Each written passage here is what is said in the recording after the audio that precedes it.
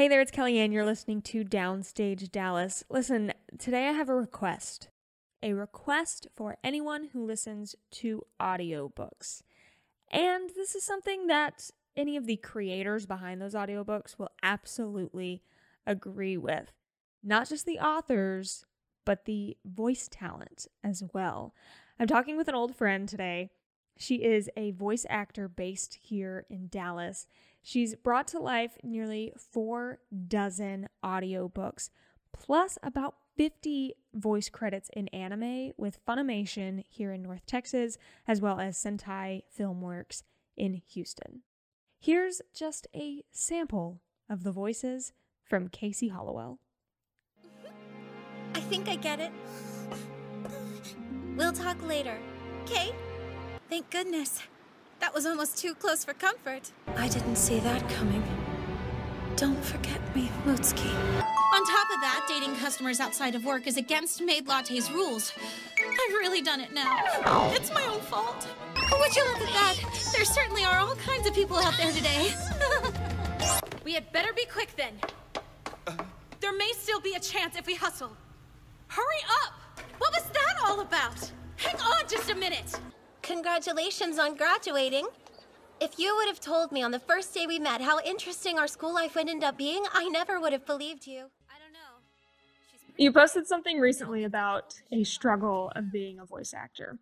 And this was something that I didn't even know existed because I'm not an audiobook listener.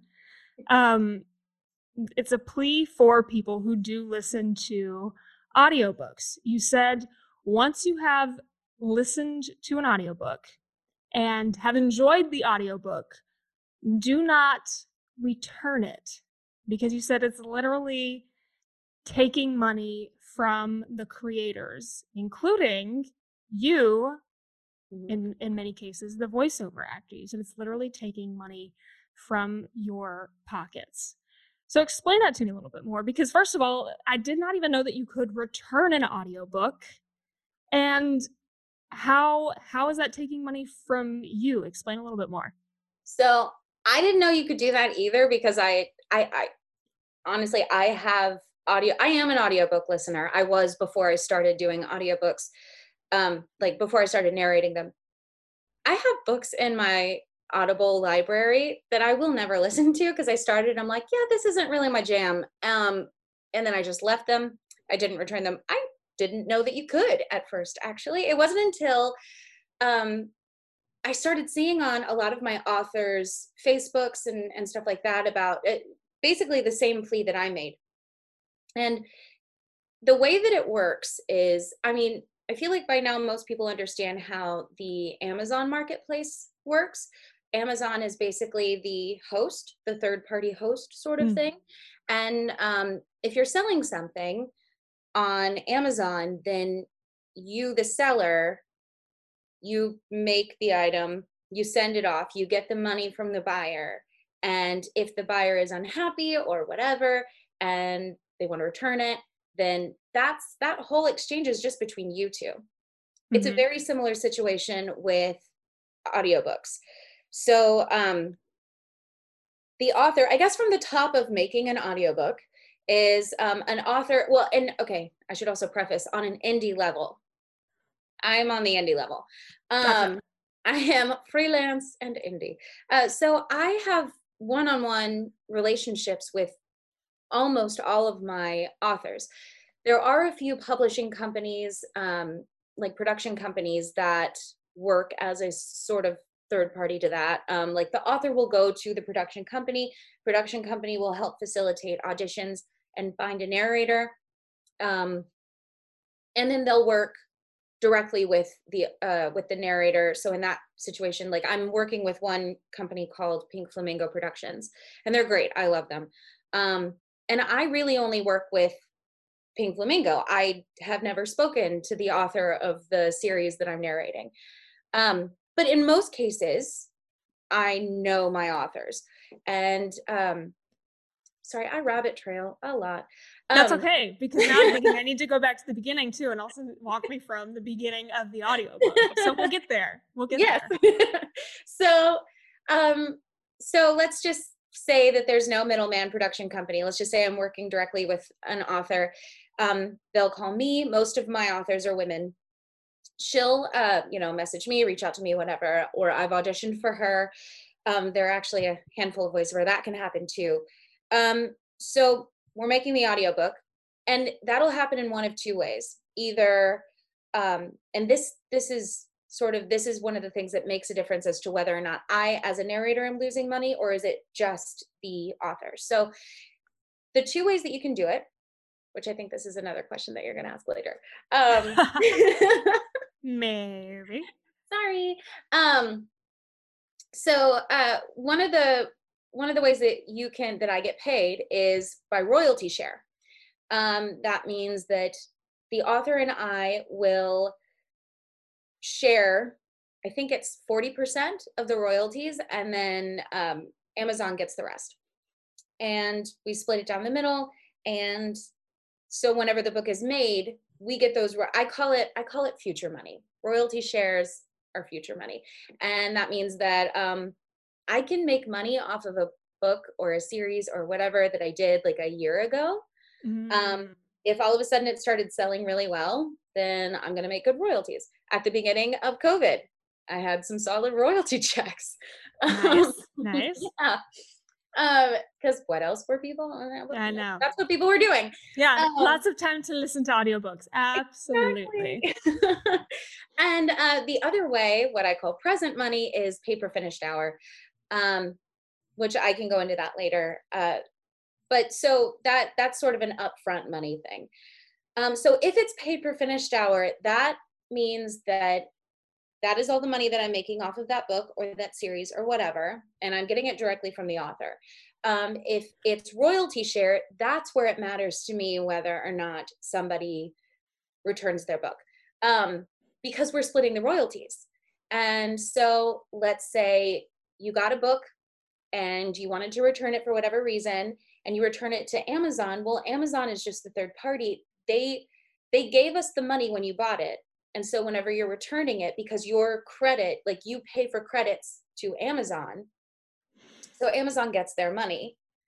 And then whenever you bought my audiobook, that money goes to me. But then if you return my audiobook, then they take their money back because they're giving you your credit back. Is that making sense? Yes.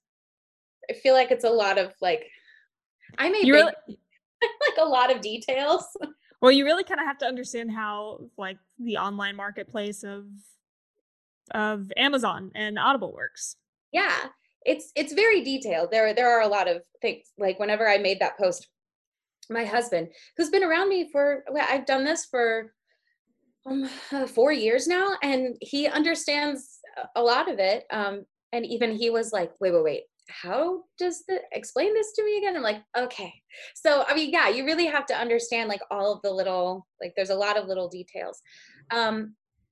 So yeah, sometimes that's just the author. Like if the author did a paper finished hour with their narrator, then they are the ones who's losing out.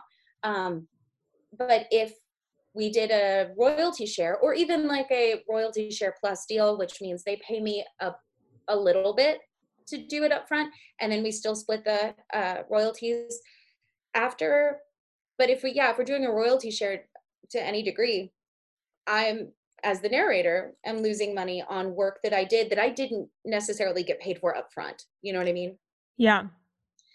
So, I mean, I think there's no way for me to actually know if it's happening, but like a lot of my authors. Well, you probably hear about it just from people who are listening to audiobooks that mention that they're returning one, or again, you're about to say from your authors, I assume. Yeah, because the authors, I believe, I could be wrong about this, because there's a lot as a narrator that I don't see, like as far as like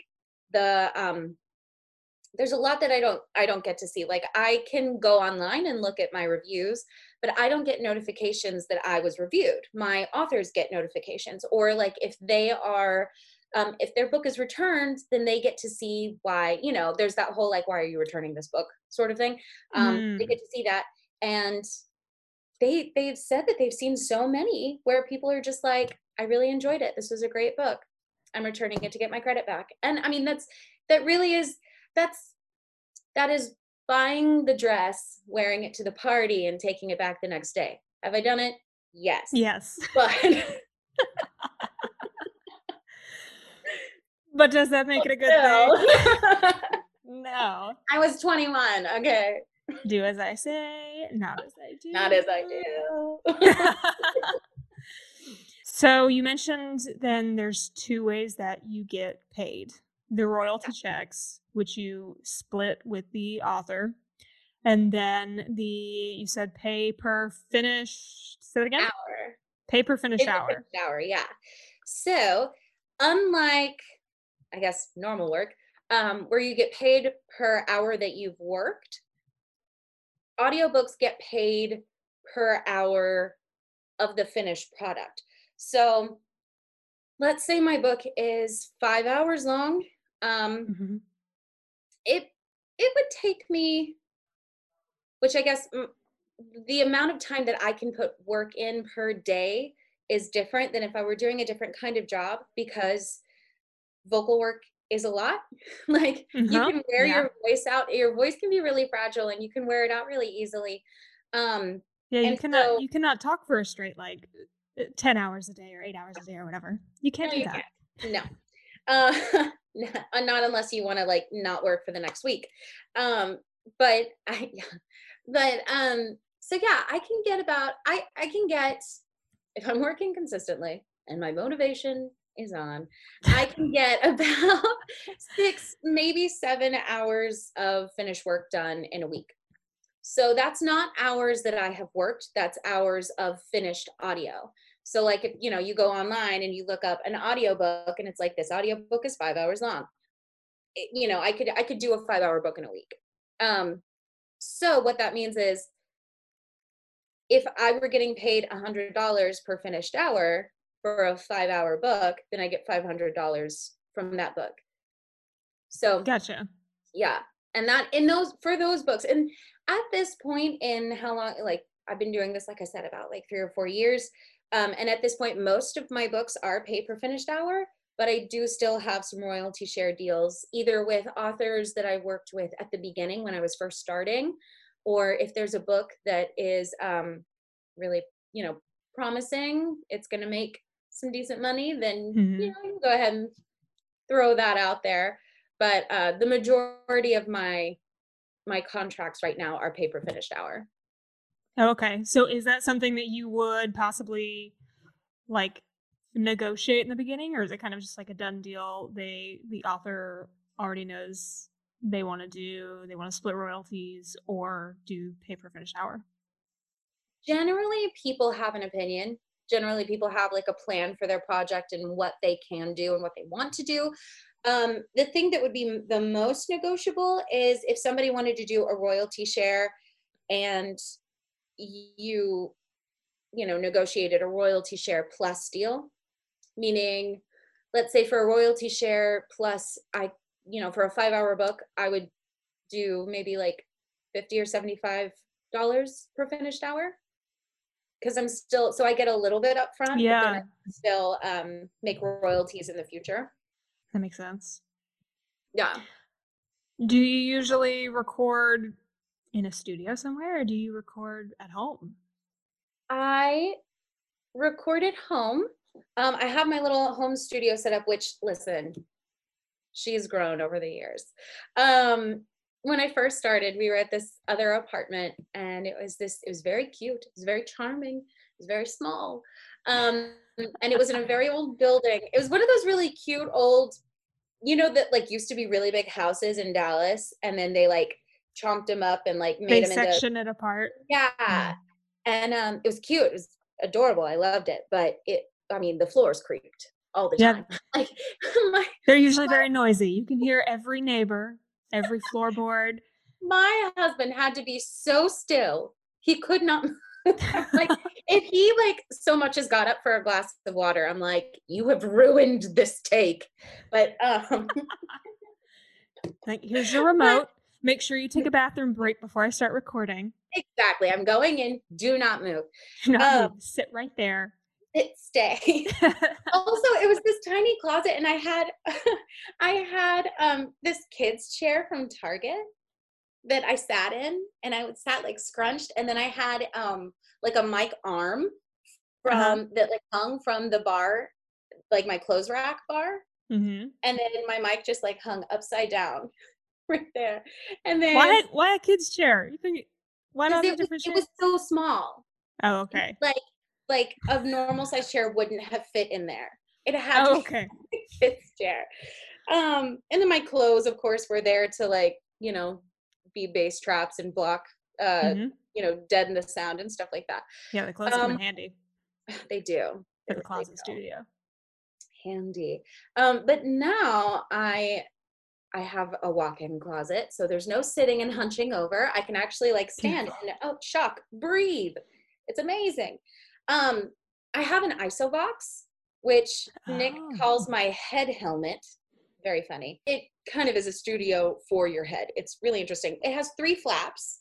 So a flap here and a flap here, and those both zip up. Like a flap to your left and your right, and they both zip up. And then there's a flap that doesn't zip, that goes behind your head. So it like sits on top, and so that you can go in, and then you like lower it down behind you, and it just deadens everything. And So you're honestly, literally like in a little bubble? yeah, Why have I not seen this? like I'm looking lives it up. right here. Do it, look it up. It's so interesting. But yeah, so that is in my already full closet. So very dead sound. It's great. And then I have a Rode NT1 mic and a Scarlett I2I interface, and I use Oh, Logic nice. Pro X, and I have really nice headphones. And I use a Kindle. That's like, I feel like that's the thing that differs from a lot of people, but I use a Kindle. Why is the Kindle different? Well, most people use like an iPad or something, or they have like a separate monitor, stuff like okay. that. I'm sure there are other people who do this that use Kindles, but typically people use, like I said, either a monitor or an iPad or something. But I like the Kindle because the Kindle is not going to notify you of anything. It's going to sit there and be quiet and be nice on your eyes and do its job. You have a really good setup now, but you Mhm. started in the tiny closet with, I assume, probably not as good of a setup. Like Yeah, no. you've upgraded. So someone could start as a voice actor recording audiobooks with what? What would be kind of their minimum setup? So, okay, so there are a lot of options as far as your, like I use Logic Pro X. Honestly, I was a little bit lucky because when I started, I was already with Nick, and Nick has done music for years and years and years. So he Nice. already had Logic Pro X done. And then he already had the Scarlett, and Oh, nice. he had like neither of us are sound engineers. That was probably the hardest thing for me, was trying to figure out how to be my own sound engineer with, Mhm. no degree, because that's a thing people go to like college for. Yeah. And I'm like, I know how to emote. Right. I learned how to speak for the stage, not like I have not no necessarily idea. record it into a microphone. Like, Right. You need my gain to do what now? Yeah, I had no idea. YouTube is your best friend in that case. But actually, but you can use, even if you can't get Logic Pro X, there's still Audacity. I think it's free. And there I are a have lot Audacity. Yeah, there. Audacity's free. Mm-hmm. There are a lot of people who start there. And actually ACX, okay, so I started doing this through ACX. I guess how I found this, and before I forget, a good mic to start with, it's definitely not an end game mic, but it's a great starter mic, is a Blue Snowball. They're Really? like $40, I think. And they're a USB mic, so you don't need an interface. They'll get the job done to get you started. And then once you start growing and your client base starts growing and you're making more money, then you can buy replacement stuff and get an interface, get a nice mic, whatever. So that's a good place to start. But let's see, and now I've distracted myself. What was I saying? You went from talking about the interface. You don't need an interface with a USB mic. Oh, I remember. Okay, so ACX is how I got started. Oh, okay. So I was okay, I had gotten started with, let me take you back. Let me take you back a few years. Insert a sound effect of like. La, la, la, la.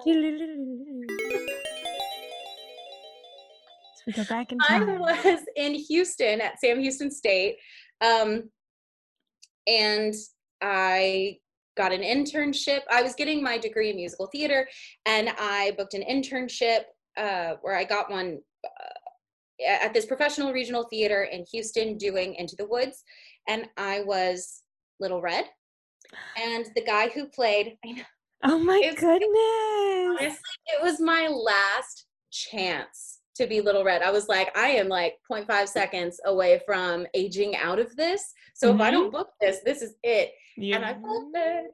I was so happy. Oh my gosh. For those of you who know how the story goes, the guy who played the baker, Little Red and the baker are together a lot through the show, and they're like one of the final four. So I spent a lot of time with him, and he kind of became my mentor. And by that, I mean, he was kind enough to answer all my questions and humor me. And he's a very talented voice actor, and he's done a lot of anime. And so I asked him, how do I get started? How do I even do anime? How do I do commercial stuff? Like what am I doing? And he sent my contact info to a friend of his. And long story short, that's how I got started doing anime with Sentai in Houston. Then when I moved back to the DFW area, I just happened to come across one of Funimation's very rare, ever elusive open call auditions. I submitted and I went, and then I started working on their roster. So that's all that. But there was a point where the calls started to slow down, as they do. Yeah. And I got frustrated because I, as a theater performer, am used, submit myself for stuff. You go to auditions. In theater and film, you have at least that level of control over what you can be considered for. And I was getting frustrated and that's just the nature of anime. And it's just a different world. So that's why I was getting frustrated, because I was like, this isn't what I'm used to. So I went in search of something that I could have more control over. And I came across ACX. And it stands for Audiobook Creation Exchange, but it's acx.com, super easy. And it is Amazon's Audible platform. So that stuff, it still goes to iTunes also, but it's hosted by Amazon. And you set up, it's totally free. You set up a profile, you start submitting your auditions to indie authors and smaller publishing companies. And a feature of ACX is that they have this ACX University, and it's a ton of resources and classes I've heard of and this. interviews. Yes, it's so helpful. It's really helpful. Like it's great. It really is. And they answer almost any question you could possibly have. They do it every year. And I think they keep all their videos up like all the time. So you can go back and look up anything from like sound engineering questions that just make your brain explode to like, what's the best daily routine for me as an audiobook narrator. It really covers so many things. Like that's an invaluable source. Is that where you've met a lot of your authors? Yeah, I mean, at this point, I'm in a place where I'm not really auditioning a lot, because I have a bunch of people come to me to book me. And a lot of them are people that I've been working with for the last year or two. Nice. And that's where I started, was I went on to ACX and I uploaded a headshot, and I, just came up with a couple of, and because they ask for samples so that people can go to your page too. Like authors and stuff can go find you and listen to your samples and decide they want to book you on the spot. So a good thing to do is just to get started, to have starter samples for that, is to just read something, a little bit of something, and do it as if you were going to be the narrator for that book, and then post it and and really, I would definitely suggest people having samples. And then once you get hired for stuff, then you can replace those samples with stuff that you've actually done. But I think you should definitely have at least a couple of different samples up on your page, even when you're just submitting your first auditions, so that people can get a better feel for you and your voice and what you're capable of outside of just what you've given them. What if I'm not like an actor? I don't have acting experience. Should I read the characters in a different voice, or should I just stick with the same voice throughout the whole recording? Now that's different territory. Not because of whether or not a person's trained, but that goes into a different territory of what kind of narrator are you? How I found out, how I discovered, really what I did was because I've loved listening to audiobooks. I'm a little bit of I don't know, a friend of mine thinks that I'm ADHD. Who knows? Could be. And that's fine. It's fine. It just, what it means is that if somebody's talking to me on the phone, I need to be doing something else. If I'm cleaning something, I need to be doing something else. So while I'm cooking or cleaning or anything, I listen to audiobooks. When I'm driving, if I don't want to go absolutely crazy, I listen to audiobooks. So I was listening to audiobooks a lot, and there were definitely people that I liked to listen to more than others. And it really is so subjective, because there are people who are going to love what I do and my style. And then I've had some reviews, because I do read reviews. You're not supposed to do that. I would too. Let's be honest. I would too. I don't know. There was one review I had a while back on this book that was like, the narrator's good, but she's not my cup of tea. And I'm like, thank you. I respect that. And then you answer back though, like, so what is your cup of tea? I can do that too. What are your critiques specifically? No. Did you take notes? Right. I need time codes. Do you have timestamps? What exactly did you not like? I would say listen to different books and listen for what you liked, listen for what you didn't like, make notes of how, there are some books that I've enjoyed where everything's a little bit flatter, it's read pretty, flatly, and multiple female characters have generally the same voice, which also sound like the narration, which is fine. That's just a different style. It's not how I do it. But that's also because no, it's not. But it's also because that's the people who hire me. That's what they want from me, is they want me to do the voices. They want the voices. They want, one of the positive reviews that I get over and over and over again is, I'm easy to listen to because you know who's talking. You don't have to think about wait, which character was this? No, because that's her voice, or that's his voice, or that's, Yeah, because that becomes a thing in podcasting that annoys me, when you try to put too many people on one episode of a podcast. Mm-hmm. I no longer know who's talking. What's going on? If it's just two people, I can distinguish between those two people. If it's three, I can distinguish between those three. Once you start getting more than that, you can't, you don't know who's talking anymore. And so,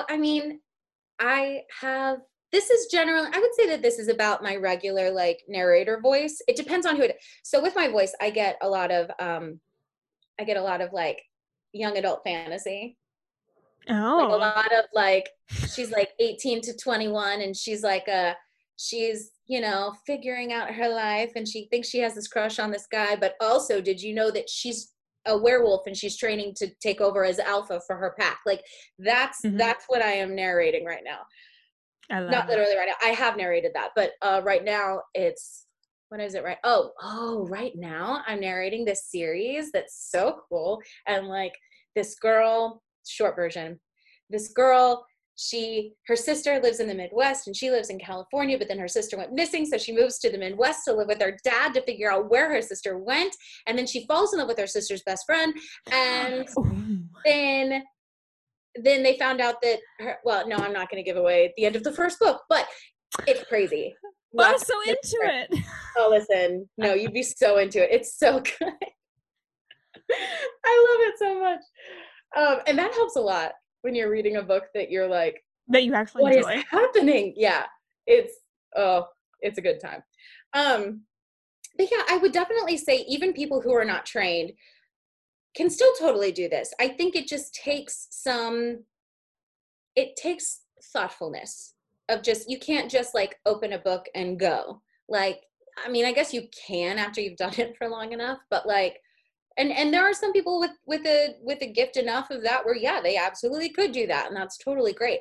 But if you've never done this before and you're not trained as an actor, that doesn't mean you can't do it. You just need to be thoughtful about how you approach it. I think you need to know different styles. And like I said, what your style is, what you do. I wouldn't suggest that somebody go narrate a project in a style that doesn't necessarily come naturally to them. Not that you can't, but these projects are so long. They are literally hours and hours and hours of you just standing there reading out loud to yourself. And so unless you're like amazing at keeping your voice right and keeping your characters straight and keeping them straight in your head, because man, when there are some scenes where you've got like everybody in the same room and it's like this person, and everybody's just like popcorn talking. And you're like, who are you? And what voice are you? Oh my goodness, what's even going on here? Those are a lot.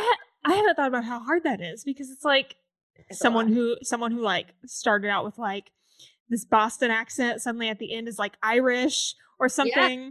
And the person who was previously a woman with a high-pitched voice, somehow by the end of the page, you're reading it in a man's voice. I just did this one book that I loved. It was super sweet. It was a cute little like Christmas romance. Yuletide romance. Yeah, not Christmas, it was Yuletide.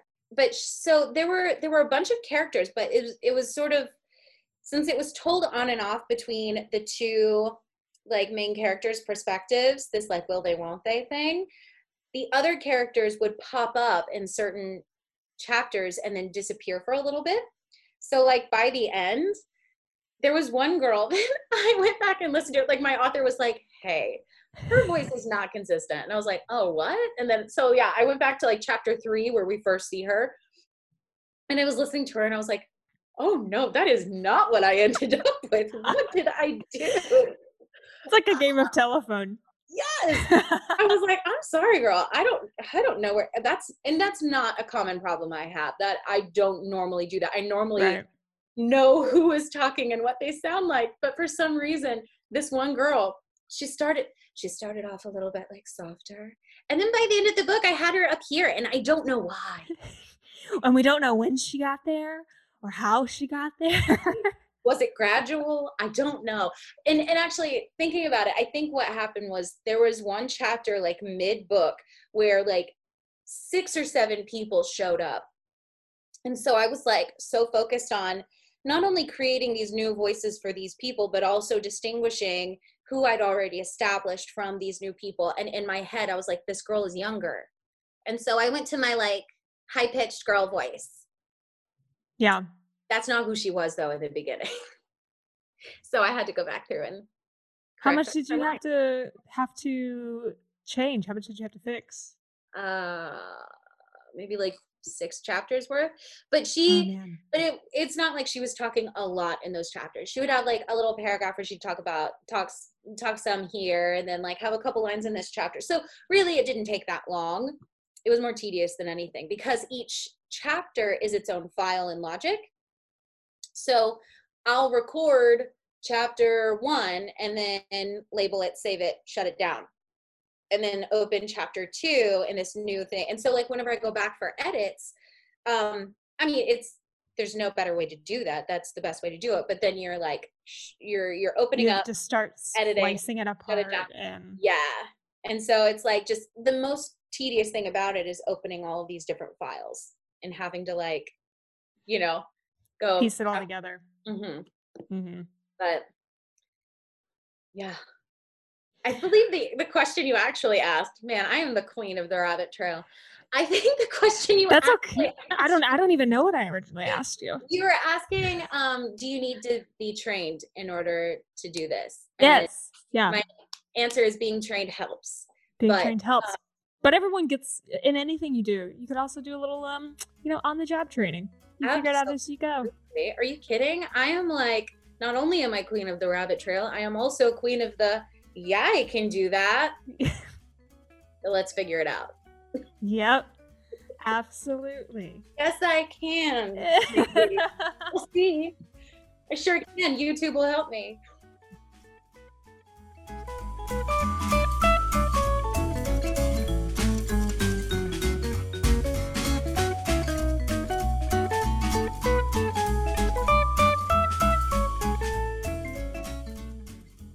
To purchase and listen to some of Casey's audiobooks, I've linked her own recommendations wherever you are listening to this podcast. I'm also linking Audio Creative Exchange, or ACX, where you can start just like Casey did. Thanks for listening.